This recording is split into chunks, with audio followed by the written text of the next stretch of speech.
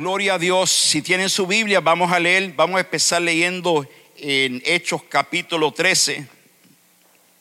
Hoy vamos a hablar algo muy importante. Como le dije, que el Señor puso eso en mi corazón, que tenemos que meternos en ayuno, en oración. Y quiero leer comenzando en Hechos capítulo 13, comenzando en el verso 2. Pero antes déjeme orar. Padre, en el nombre de Jesús Todopoderoso, Señor, yo me entrego a ti. Haz lo que tú quieras hacer conmigo. Espíritu Santo, yo te necesito. Que no sean mis palabras, sino que sean las palabras tuyas. Porque las palabras tuyas son las que cambian, no son mis palabras, Señor. Te pido, Padre, glorifícate. Abre nuestros oídos, abre nuestros corazones, para que toda la gloria sea para ti, Señor. En el nombre de Jesús, amén, Señor, y amén. Hechos capítulo 13, comenzando en el verso 2, dice la palabra del Señor: mientras ayunaban y participaban en el culto al Señor, el Espíritu Santo dijo: apártenme a Barnabé y a Saulo para el trabajo al que los he llamado.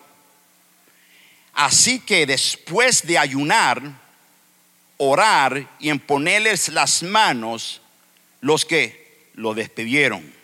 Amén. Y ahora vamos a leer Hechos capítulo 14, comenzando en el verso 21 al 28. Me siento gozoso ya. Alabado sea el nombre del Señor.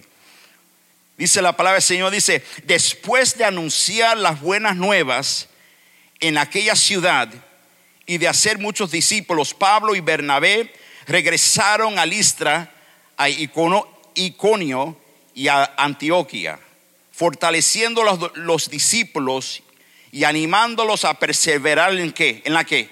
En la fe. Es necesario pasar por muchas dificultades para entrar en el reino de ¿qué? De Dios, les decían. En cada iglesia nombraron ancianos y con oración y ayuno los encomendaron al Señor, en quien, atravesando Pisidia, llegaron a Panfilia, y cuando terminaron de predicar la palabra de Perge, bajaron a Atalia. De Atalia navegaron a Antioquía, donde se los había encomendado a la gracia de Dios para la obra que ya habían realizado. Cuando llegaron, reunieron a la iglesia y informaron de todo lo que Dios había hecho por medio de ellos, y de cómo había abierto la puerta de la fe a los gentiles, y se quedaron allí mucho tiempo con los discípulos. Amén. En este día yo quiero hablarle del poder del ayuno y de la oración. Espero que nadie se me desanime y se ponga triste, porque vamos a hablar del poder del ayuno y oración. Le acabé de leer dos escrituras bien poderosas, que cuando el pueblo de Dios ayuna, cuando el pueblo de Dios empieza a ayunar y orar, entonces hay cambios, hay poder.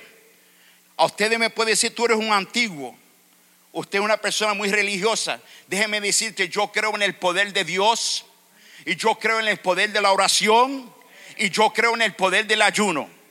Bendito sea el nombre del Señor. Ay, hermano pastor, ¿pero qué dice eso? Déjeme decirte lo que dijo el evangelista Gigi Ávila sobre el ayuno. El evangelista Gigi Ávila, quien bien conocido, ya se fue con el Señor, pero él dijo: el ayuno es una arma poderosa para vivir en el poder de Dios. Y Gigi Ávila estuvo en ministerio más de 50 años, ministrando en todo el mundo, y él sabía el poder del ayuno y oración. Y yo quiero decirte, hermano, si queremos fortalecer nuestra alma, si queremos fortalecer nuestro espíritu, este es el tiempo que tenemos que meternos en ayuno y oración. Cuando hay crisis, cuando hay una crisis grande, tenemos que necesitamos el poder sobrenatural y el poder de Dios. ¿Cuántos saben ustedes que estamos viviendo en un momento de crisis? Yo no sé qué mundo tú estás viviendo. Yo no sé qué planeta usted está viviendo. Pero te quiero decir que el mundo está pasando por crisis. Chicago está pasando por crisis. Los Estados Unidos están pasando por crisis. Las naciones están pasando por crisis. ¿Cuántos están conmigo? ¿Están dormidos?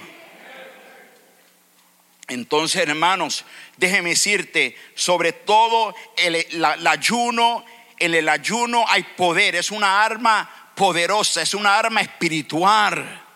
Y cuando queremos ver milagros, cuando queremos ver sanidad, cuando queremos ver lo sobrenatural, entonces tenemos que meternos en ayuno y oración y buscar el rostro del Señor. Cuando el pueblo de Dios estaba en crisis y se metían en ayuno, oración, el poder de Dios se movía y hacía cosas grandes. Oh, Kalamashira Maku. Yo digo, iglesia, despiértate. Cuando el Señor puso eso en mi corazón, me dijo, pon la iglesia en ayuno, oración. Pídele a mi pueblo que se meta en ayuno, oración, para que busque mi rostro, para que busque mi presencia. Porque los días se van a poner más duros, están poniéndose más duros. Ya vienen las elecciones también, que es noviembre 3. Terminamos el ayuno el 1 de noviembre y el 3, que vamos a estar orando esa noche aquí, va a haber servicio de oración. El 3 es un martes. No se sabe los cambios que va a pasar en esta nación, pero yo estoy creyéndole, Señor, que durante este ayuno y oración, que Dios va a hacer algo poderoso, va a hacer algo grande. Amén. Déjeme hablarte 4 puntos de reflexiones. El punto número 1, la pregunta número 1 es: ¿por qué necesitamos orar cuando ayunamos? ¿Por qué necesitamos ayunar cuando nosotros estamos en ayuno? ¿Por qué? Porque en el momento que tú estás ayunando es el momento que tú estás buscando la presencia del Señor. Esto no es solamente una dieta. Esto no es una dieta. Porque ya cuando uno habla de ayuno, la gente se le va el gozo rápidamente, porque ya no pueden comer sus frijoles, ya no pueden comer el arroz con gandules, ya no pueden comer sus tortillas. ¿Ya tienen hambre? No solamente del pan vivirá el hombre, hermano. Amén, gloria a Dios. Pero cuando tú estás en ayuno y oración, estás buscando, durante ese tiempo de ayuno, tú tienes que estar orando, tienes que estar llenándote de la presencia del Señor. Señor, lléname de tu presencia, lléname de tu palabra, lléname de tu gozo, dame revelación, dame algo nuevo para mí, Señor. Oh, hay alguien aquí que tenga fe en la casa del Señor. Oh, ¿a quién le estoy hablando aquí? ¿A quién le estoy hablando, Señor? Hermanos, yo sé, hay una diferencia de la gente que son religiosas y la gente que están llena del poder del Espíritu Santo. Así es. Porque una persona está llena de religión no quiere decir que tiene el poder del Espíritu Santo. Yo he conocido tanta gente religiosa que la religión se le sale por las narices. Pero la persona, el hombre o la mujer que está lleno del poder del Espíritu Santo, ellos no caminan por su propia autoridad. Ellos caminan en la autoridad del poder del Espíritu Santo. Bendito sea el nombre del Señor. Y el mundo está mirando las iglesias. El mundo está mirando las iglesias. ¿A dónde hay una iglesia? ¿A dónde hay una iglesia en donde se manifiesta el poder del Espíritu Santo? ¿A dónde hay una iglesia en donde hay milagro? ¿A dónde hay una iglesia donde la gente son transformados por el poder de la palabra y el poder del Espíritu Santo? ¿A dónde, Señor? ¿A dónde? Pero yo espero que cuando empiecen a buscar digan: yo estaba buscando una iglesia y fui a una iglesia allá, y allá en esa iglesia, Belmont Asamblea de Dios, creen en el poder del Espíritu Santo, creen en el milagro, creen en la presencia del Señor. Malarshita, oya. Santo Padre. Miren lo que dice Génesis capítulo 1, verso 26. Y dijo: hagamos al Señor, al ser humano, a nuestra imagen y semejanza, que tenga dominio sobre los peces del mar y sobre las aves del cielo, sobre los animales domésticos, sobre los animales salvajes, sobre todos los reptiles que se arrastran por el suelo. El Señor le ha dado autoridad a su gente. El Señor nos ha dado autoridad en el nombre del Señor. Dios te está buscando.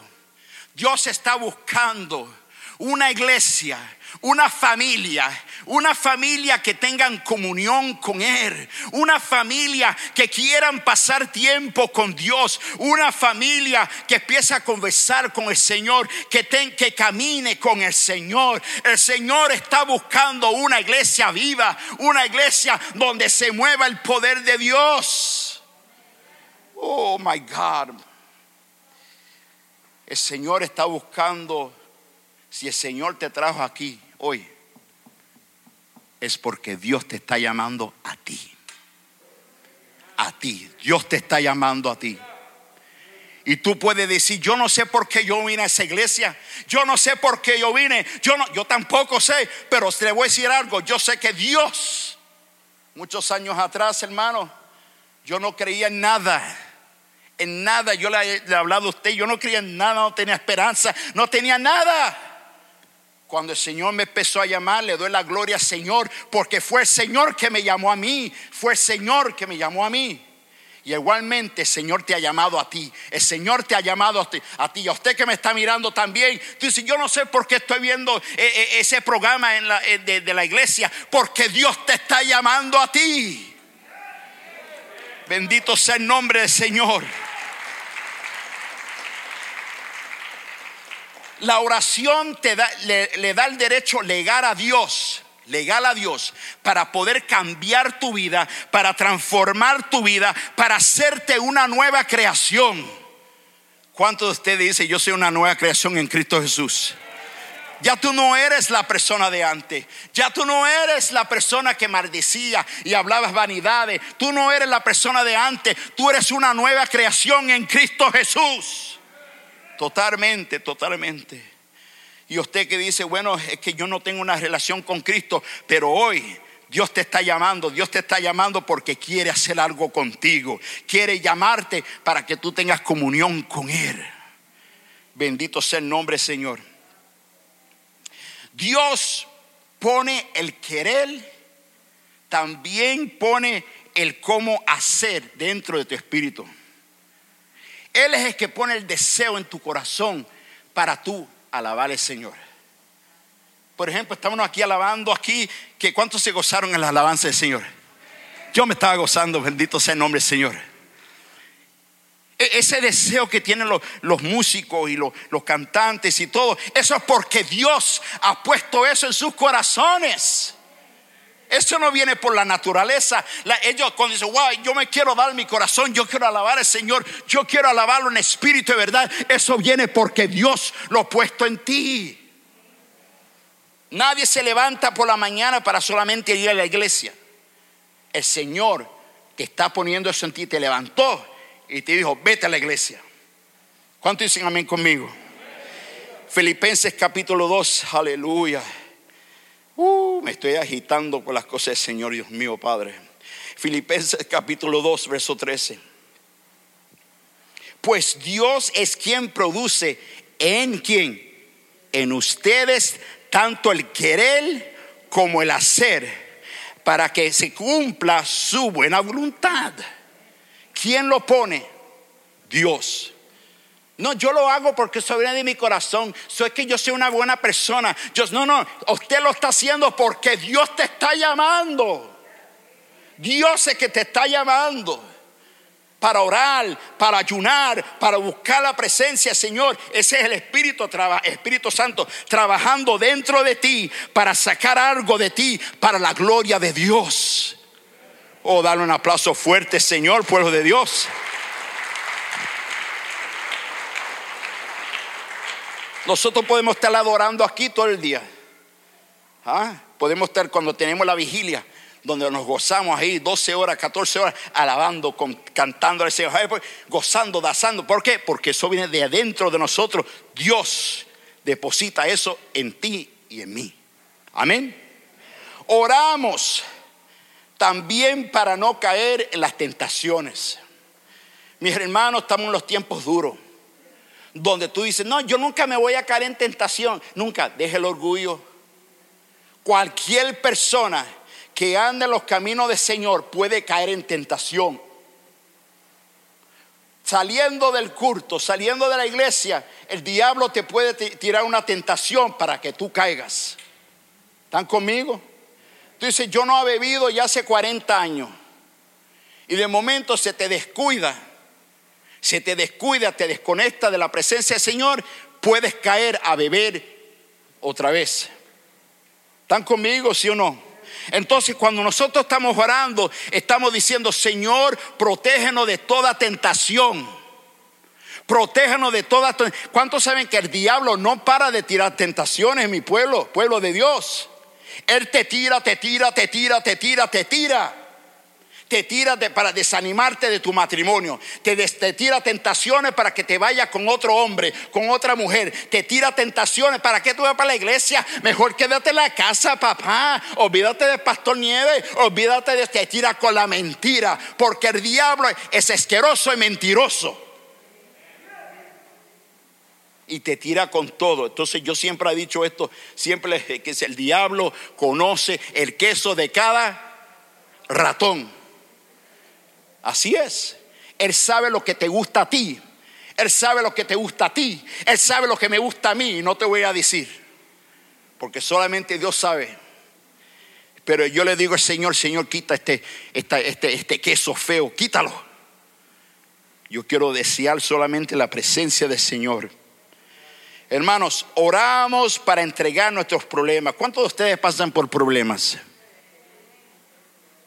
Si tú no pasas por problemas, estás en otro planeta. Porque del momento que tú te levantas, vas a tu carro y no prendes el carro. Del momento que te levantas, vas al trabajo y ya el jefe tiene una actitud contigo. Del momento que te levantas, ya la esposa está enojada contigo porque no botaste la basura. Del momento que te levantas, ya está enojado porque el jefe te está dando mucho trabajo. Dale gracias a Dios por el trabajo. Amén. Entonces mira, todos los días pasamos por problemas. Porque no somos de este mundo, hermanos. Tenemos problemas, hermanos, problemas. ¿Cuántos quieren cambiar los problemas conmigo? Yo te los cambio. Te lo doy. Mira, hablamos después del servicio, te voy a dar los problemas tuyos, tú dame los tuyos, dame los míos. Amén. Filipenses capítulo 4, verso 6. No se inquieten por nada, más bien en toda ocasión, ¿con qué? Con oración y ruego presenten sus peticiones a Dios y denle gracias. Tú le das tus problemas a Dios, se lo presentas a Dios y entonces tú dices, gracias Padre, porque todos los problemas te pertenecen a ti. Te entrego todos mis problemas, todos los dolores de cabeza, todos los problemas que están pasando en el trabajo, toda la situación, te lo entrego a ti, Señor, todo a ti. Amén. La segunda pregunta es esta, punto número 2. ¿Cómo debemos de orar? La semana pasada yo le dije que nosotros podemos orar y gritar y llorar y gritar y llorar y gritar, ponerle peticiones a Dios, pero y nuestras oraciones solamente llegan al techo. Padre, te pido esto, te pido esto, te pido esto, pero todo lo que tú haces es pedir, pero no estás viviendo con Dios. ¿Entiendes? ¿Están conmigo? Esas preguntas, esas cosas que tú tienes, esas peticiones, está bueno que le presentes esas peticiones a Dios, pero Dios quiere tener una relación contigo. Amén.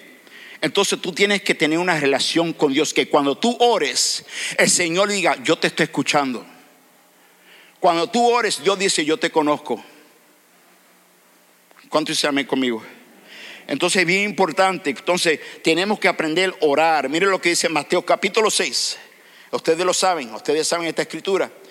Mateo 6, verso 9 al 13. Ustedes deben de orar así. El Señor Jesús nos enseñó a orar, porque no sabemos orar. Dice, ustedes deben de orar así: Padre nuestro que estás en los cielos, santificado sea tu ¿qué? Tu nombre. Venga tu reino, hágase tu voluntad en la tierra como en el cielo. Danos hoy nuestro pan cotidiano. Perdónanos de nuestras ¿qué? Nuestras deudas, como también nosotros hemos perdonado a nuestros deudores. Y no nos dejes caer en ¿qué? Mire lo que dice Jesús. Esto es lo que dice Jesús. Y no nos deje caer en la ¿qué? Tentación, sino líbranos del maligno. El Señor nos enseñó cómo orar. Rápidamente vamos a revisar esta oración del Señor. En esta oración primeramente comienza con adoración. Cuando tú oras, tú tienes que aprender a adorar a Dios primero. Amén. No solamente ven a pedir. Padre, yo quiero esto, yo quiero un carro, yo quiero esto, yo quiero que me dé el cheque de stimulus package que va a mandar el Congreso. No. Yo quiero, Padre, yo quiero tu presencia. Yo te adoro, yo te glorifico, porque tú eres bueno, porque tú eres lindo, porque tú eres el alfa, porque tú eres el omega. Adorando a Dios siempre. ¿Y sabes qué? Sea hecha su voluntad aquí en la tierra. Que la voluntad del Padre sea hecha aquí en la tierra, en nuestra familia, en la ciudad de Chicago, en nuestra iglesia Belmont Asamblea de Dios, en la nación de los Estados Unidos. Que la voluntad de Dios sea hecha aquí. ¿Cuántos dicen amén conmigo? También peticiones personales. Cuando tú oras y le vas a presentar al Señor peticiones personales, Él sabe el pan que tú necesitas ese día. Él sabe que muchos de ustedes les gustan comer mucho pan y mantequilla. Él sabe eso. Él sabe eso. Por eso que te está poniendo en ayuno y oración. Entonces, está bien que tú le pides a Dios por tus necesidades personales. Está bien, that's okay, that's fine. La única cosa es que cuando tú le pidas a Dios, siempre dale la gloria a Él. No se te olvide eso. Porque si tú solamente vienes a pedir, Señor, yo quiero que tú me, Señor, yo quiero que tú me des, Señor, yo quiero que tú me des, tú estás mal. Señor, yo quiero hacer tu voluntad. Padre, tú sabes que yo tengo una necesidad. Preséntasele al Señor y tú dices, Señor, que tu voluntad sea hecha. Amén. Y dale gracias a Dios. Otra cosa. En esta oración el Señor nos dice que tenemos que aprender a perdonar y a pedir perdón y a perdonar. Déjeme hablarte de esto un poco. Cuando tú y yo pecamos, ¿cuántos ya pecaron cuando llegaron? ¿Cuántos ya están pecando en la mente? Arrepiéntate, cabezón.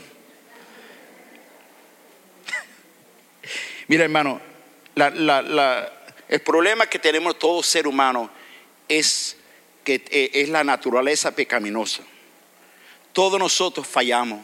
Todos nosotros pecamos.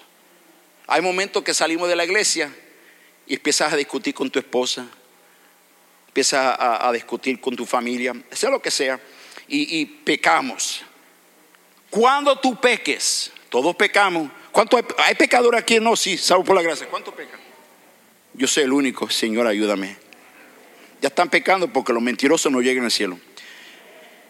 Hermano, cuando tú pecas, tú tienes que venir humildemente delante de la presencia del Señor y decir, Señor, perdóname.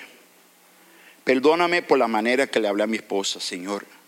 Perdóname por la manera que yo actué. Es que, Padre, tú sabes que yo tengo un genio tan malo. Señor, tú sabes, Padre, que tengo una lengua que se me va por ahí para abajo. Entonces tú dices, Señor, controla mi lengua, controla mi mente. Déjeme hablarle a la mayoría de los latinos, porque la mayoría de los latinos nosotros tenemos sangre caliente. No mire a la persona que está al lado, mírame a mí. Ya están mirándose así. La mayoría de nosotros tenemos mal temperamento. La mayoría de nosotros somos muy agresivos. Si te dicen algo, ¡vamos! ¿Sabe? Cualquier cosa quieren pelear.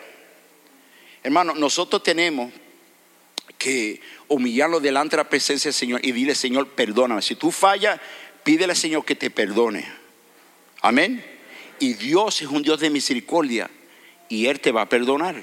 Ahora, como Dios te ha perdonado a ti y me ha perdonado a mí, cuando alguien te ofende a ti, tú tienes que perdonarlos también a ellos.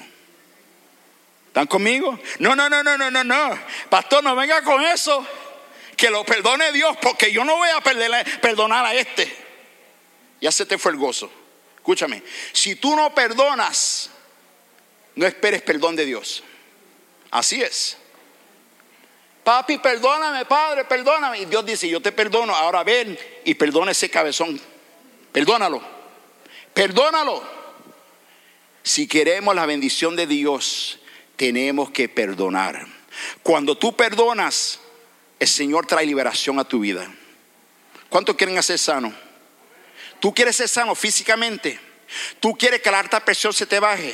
¿Tú quieres que se te quite ese diabetes? ¿Tú quieres esos nervios que están? Aprende a perdonar y vas a ver que Dios te va a ayudar y te va a sanar. Amén. Dale un aplauso fuerte, Señor.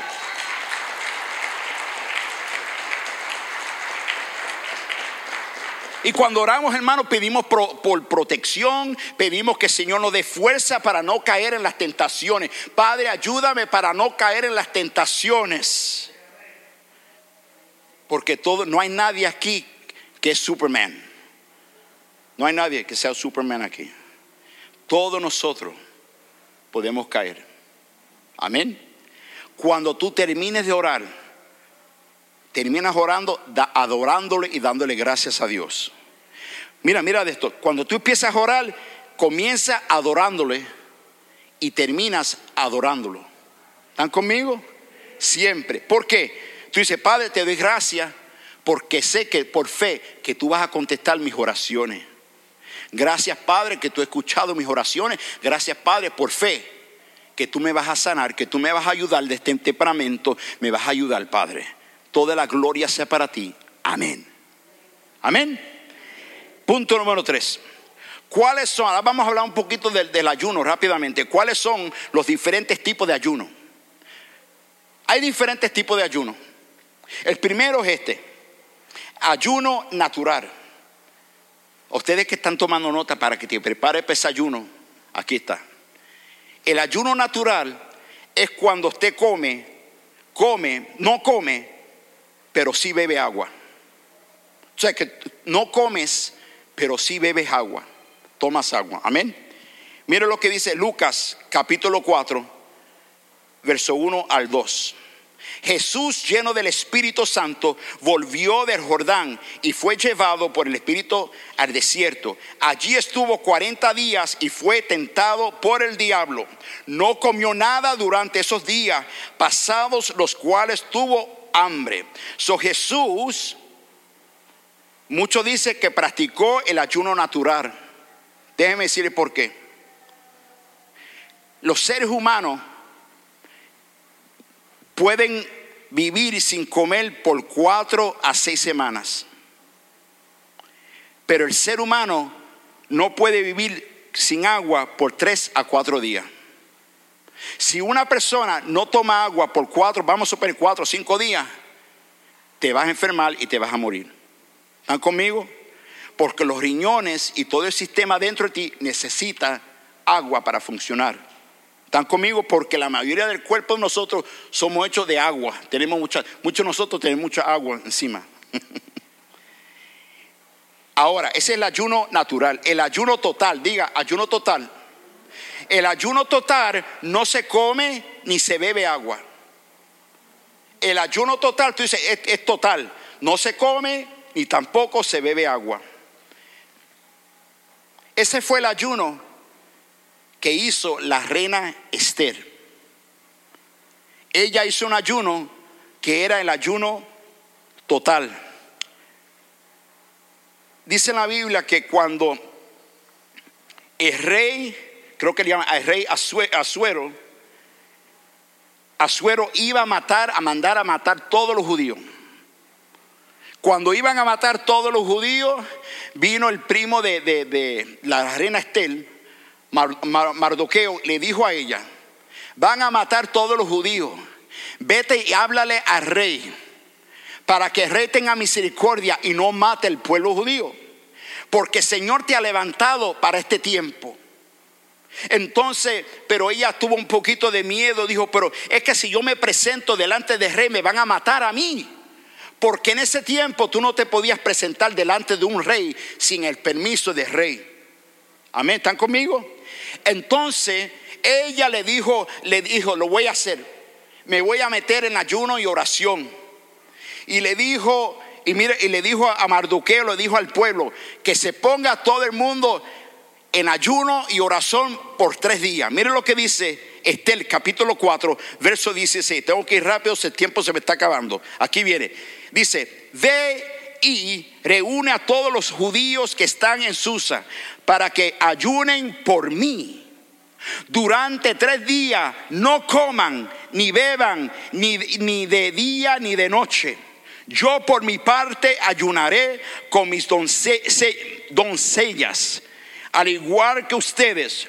Cuando cumpla con esto, me presentaré ante el rey, por más que vaya en contra de la ley. Y si perezco, que perezca. Si muero, que muera. Si me matan, que me maten. Eso era algo que ella tenía, esa fe, hermano. Una fe, pero le dijo al pueblo que se metan en ayuno y oración. No coman ni beban. Cuando terminen, yo me voy a presentar al rey. Y así fue. Así el pueblo totalmente empezó en ayuno y oración. No comieron, no tomaron, no hicieron nada. Entonces, después de los 3 días, ella se presentó delante del rey. Y el rey le preguntó: ¿qué es lo que necesita? ¿Qué es lo que tú quieres? Y ella le dijo: ten misericordia con el pueblo judío. Y así fue, hermano. El rey le contestó la oración del pueblo de Dios. ¿Por qué? Porque el pueblo de Dios se metió en ayuno y oración.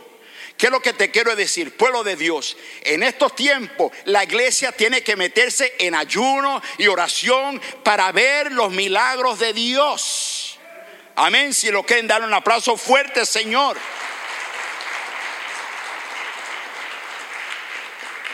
Y ahora el ayuno parcial. El ayuno parcial es cuando ese ejemplo del ayuno de Daniel, donde hay personas que tal vez tú dices: yo no voy a comer carne, yo solamente voy a comer vegetales y frutas y jugos.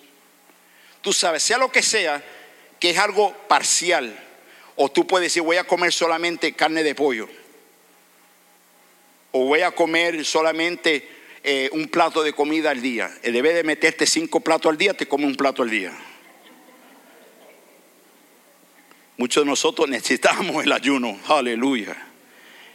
Entonces, hermano, míralo, ese fue el ayuno de Daniel, donde él se metió en ayuno y oración, pero con frutas y vegetales. Mira, Daniel capítulo 10, verso 2 al 3. En aquella ocasión yo, Daniel, pasé 3 semanas, diga 3 semanas, como si estuviera de luto. En todo ese tiempo no comí nada especial, ni probé carne ni vino, ni usé ningún perfume. Tampoco se puso perfume. Amén. Hermano, déjeme decirte algo. Mucha gente me pregunta: pero ¿cuál es el ayuno verdadero? ¿Cuál es el ayuno verdadero? ¿Cuál es? Déjeme decirte, el ayuno verdadero es es cuando tú buscas la presencia del Señor. Amén. Yo no te voy, todo el mundo ayuna diferente, pero esto no es ayuno. Esto no es ayuno. Tú dices: yo voy a ayunar que no voy a textear. Eso no es ayuno. Yo voy a ayunar que no voy a ver la novela. Eso no es ayuno. No me voy a meterle en la Facebook a ver lo que está pasando. No, eso no es ayuno. El ayuno verdadero tiene que ver con comida. Tiene que ver con eso. Entonces, yo te estoy diciendo: tú busca lo que tú oras y pídele al Señor: Señor, ¿cuál ayuno tú quieres que yo haga? El ayuno natural, donde solamente no comer, solamente puedo beber. El ayuno total, donde no como, no bebo líquidos. O Señor, el ayuno parcial. Mucha gente, por condiciones físicas de salud, hacen ayuno parcial. Pero déjeme decirte algo: aquí cuando nosotros ayunamos anterior y lo metemos a mucha gente en ayuno de vegetales, fruta, cuando vienen del ayuno, vienen más saludables, hermanos. Viene más saludable, te sientes mejor, rebaja, te sientes más lindo, sea lo que sea, y le da gloria a Dios. Amén. Déjenme terminar con esto. Consejos prácticos durante el ayuno. Te voy a dar un consejo práctico. Durante este ayuno, este es el momento de tiempo de oración y interceder. Oración. Estás orando por las naciones. Estás orando no solamente por los Estados Unidos, pero estás orando por diferentes países, diferentes naciones. Cuando la nación, escúchame. Cuando hay problemas en las naciones, hay problemas en las familias. Cuando hay problemas en las naciones, hay problemas en los matrimonios, hay problemas en los negocios, hay problemas en las iglesias, porque hay algo que está mal en las naciones. Nosotros estamos orando que el Señor haga algo grande con las naciones. Amén. Ahora, el ayuno no se trata de ganar algo. Y yo estoy ayunando para ganar esto. El ayuno no se trata tampoco de decir yo voy a pasar hambre, me estoy muriendo de hambre, y vienes con los ojos salidos. Ay, pastor, tengo una hambre, me voy a desmayar. Estás mal.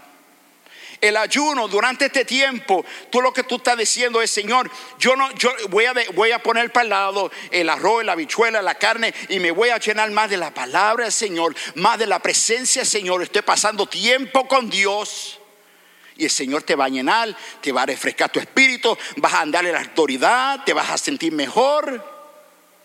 Hay alguien aquí que le estoy hablando a alguien aquí que me entienda. Está bien, yo sé que mucha gente no me escuchan, pero por lo menos una persona aquí que se meta en ayuno y oración, por lo menos si viera una persona aquí que diga: yo he escuchado la palabra, yo me voy a meter en ayuno y oración, esa persona en obediencia será bendecido por Dios. Y si yo soy la única persona aquí, gloria a Dios. Tome tiempo para leer la Biblia. Durante este ayuno y oración, usted tiene que pasar tiempo leyendo la palabra del Señor. Ustedes que trabajan duro, ustedes que trabajan en la factoría, ustedes que trabajan durante el tiempo de almuerzo, durante el tiempo que le llaman lunch break, saque ese tiempo, llévate un poquito de fruta, sea lo que sea. Métate en tu carro, vete, lee la escritura, llénate de la palabra, ponte una música de alabanza, pasa tiempo con el Señor. Cuando tú entres en la factoría, la presencia del Señor va a estar contigo en la factoría. ¿Están conmigo? Saca tiempo para el Señor, saca tiempo para el Señor.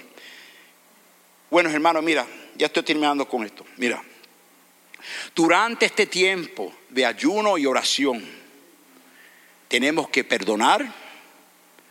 Tenemos que dejar de estar oprimiendo a las personas. Estoy hablando aquí a los varones de Dios. No oprimas a tu esposa. No oprimas a tu familia. No seas un dictador en tu casa. Tú tienes que ser el sacerdote de tu familia y ayudar a tu esposa, orar por tu familia. Amén. Dejamos de acusar a las personas. Deje de estar acusando y acusando y acusando. Tome dominio propio por sus propias decisiones. Durante este tiempo también, dígale: Señor, rompe esos hábitos de pecado. Rompe esa adicción que yo tengo a las drogas. Rompe esa adicción que yo tengo al alcoholismo. Señor, rompe eso en el nombre de Jesús. Durante este tiempo también deja de hablar las vanidades. Durante este tiempo de ayuno y oración, no te pongas a hablar mal de nadie. Yo sé que la tentación va a venir y de momento te dice: mira, esa mujer se cree que es joven, y te sale cosas y empieza a hablar cosas. No, te dice: padre, bendice a esta hermana. Cuando el diablo te tira cosas, voltéalo y dice: no, Señor, bendice a este hermano, bendice a esta hermana en nombre de Jesús. Amén. Hermano, déjeme decirte, ya estoy terminando. Un cristiano debe tener una vida de oración y ayuno. Yo sé que esto es algo extranjero para muchas personas, pero te voy a decir, yo voy a estar hablando del ayuno por un mes, totalmente. Voy a hablar y te voy a hablar. Pero yo estoy esperando que durante este tiempo de ayuno y oración, que el Señor te va a consolar. El Señor te va a consolar, el Señor te va a levantar. Muchos de nosotros estamos pasando por momentos de depresión. Muchos nos sentimos decaídos. Muchos nos sentimos derrotados. Pero yo sé que Dios es bueno y Él está en su trono. Si el Señor nos está llamando a ayuno y oración, es porque Dios va a hacer algo grande con la iglesia. Amén. Y yo no quiero que nadie se pierda esa bendición. Vente con nosotros, únete con nosotros. Deja de comer dulce, deja de comer té, y vente, ora, busca la presencia del Señor. Déjeme terminar con esto. El ayuno no tiene nada mágico. No es nada mágico. No hay nada mágico. Ay, pero si yo ayuno es algo mágico. No tiene que ver nada con nada mágico. No tiene que ver nada con magia. Es solo una forma de decirle a Dios, el ayuno: Señor, yo te pongo a ti primero. Aunque nadie quiera ayunar, yo te pongo a ti primero. Yo voy a cancelar de comer tanto. Voy a cancelar las fiestas. Voy a cancelar los conciertos. Voy a cancelar todo lo que sea. Porque yo te voy a poner a ti primero. ¿Cuántos están dispuestos a poner a Dios primero? Póngase de pie, por favor.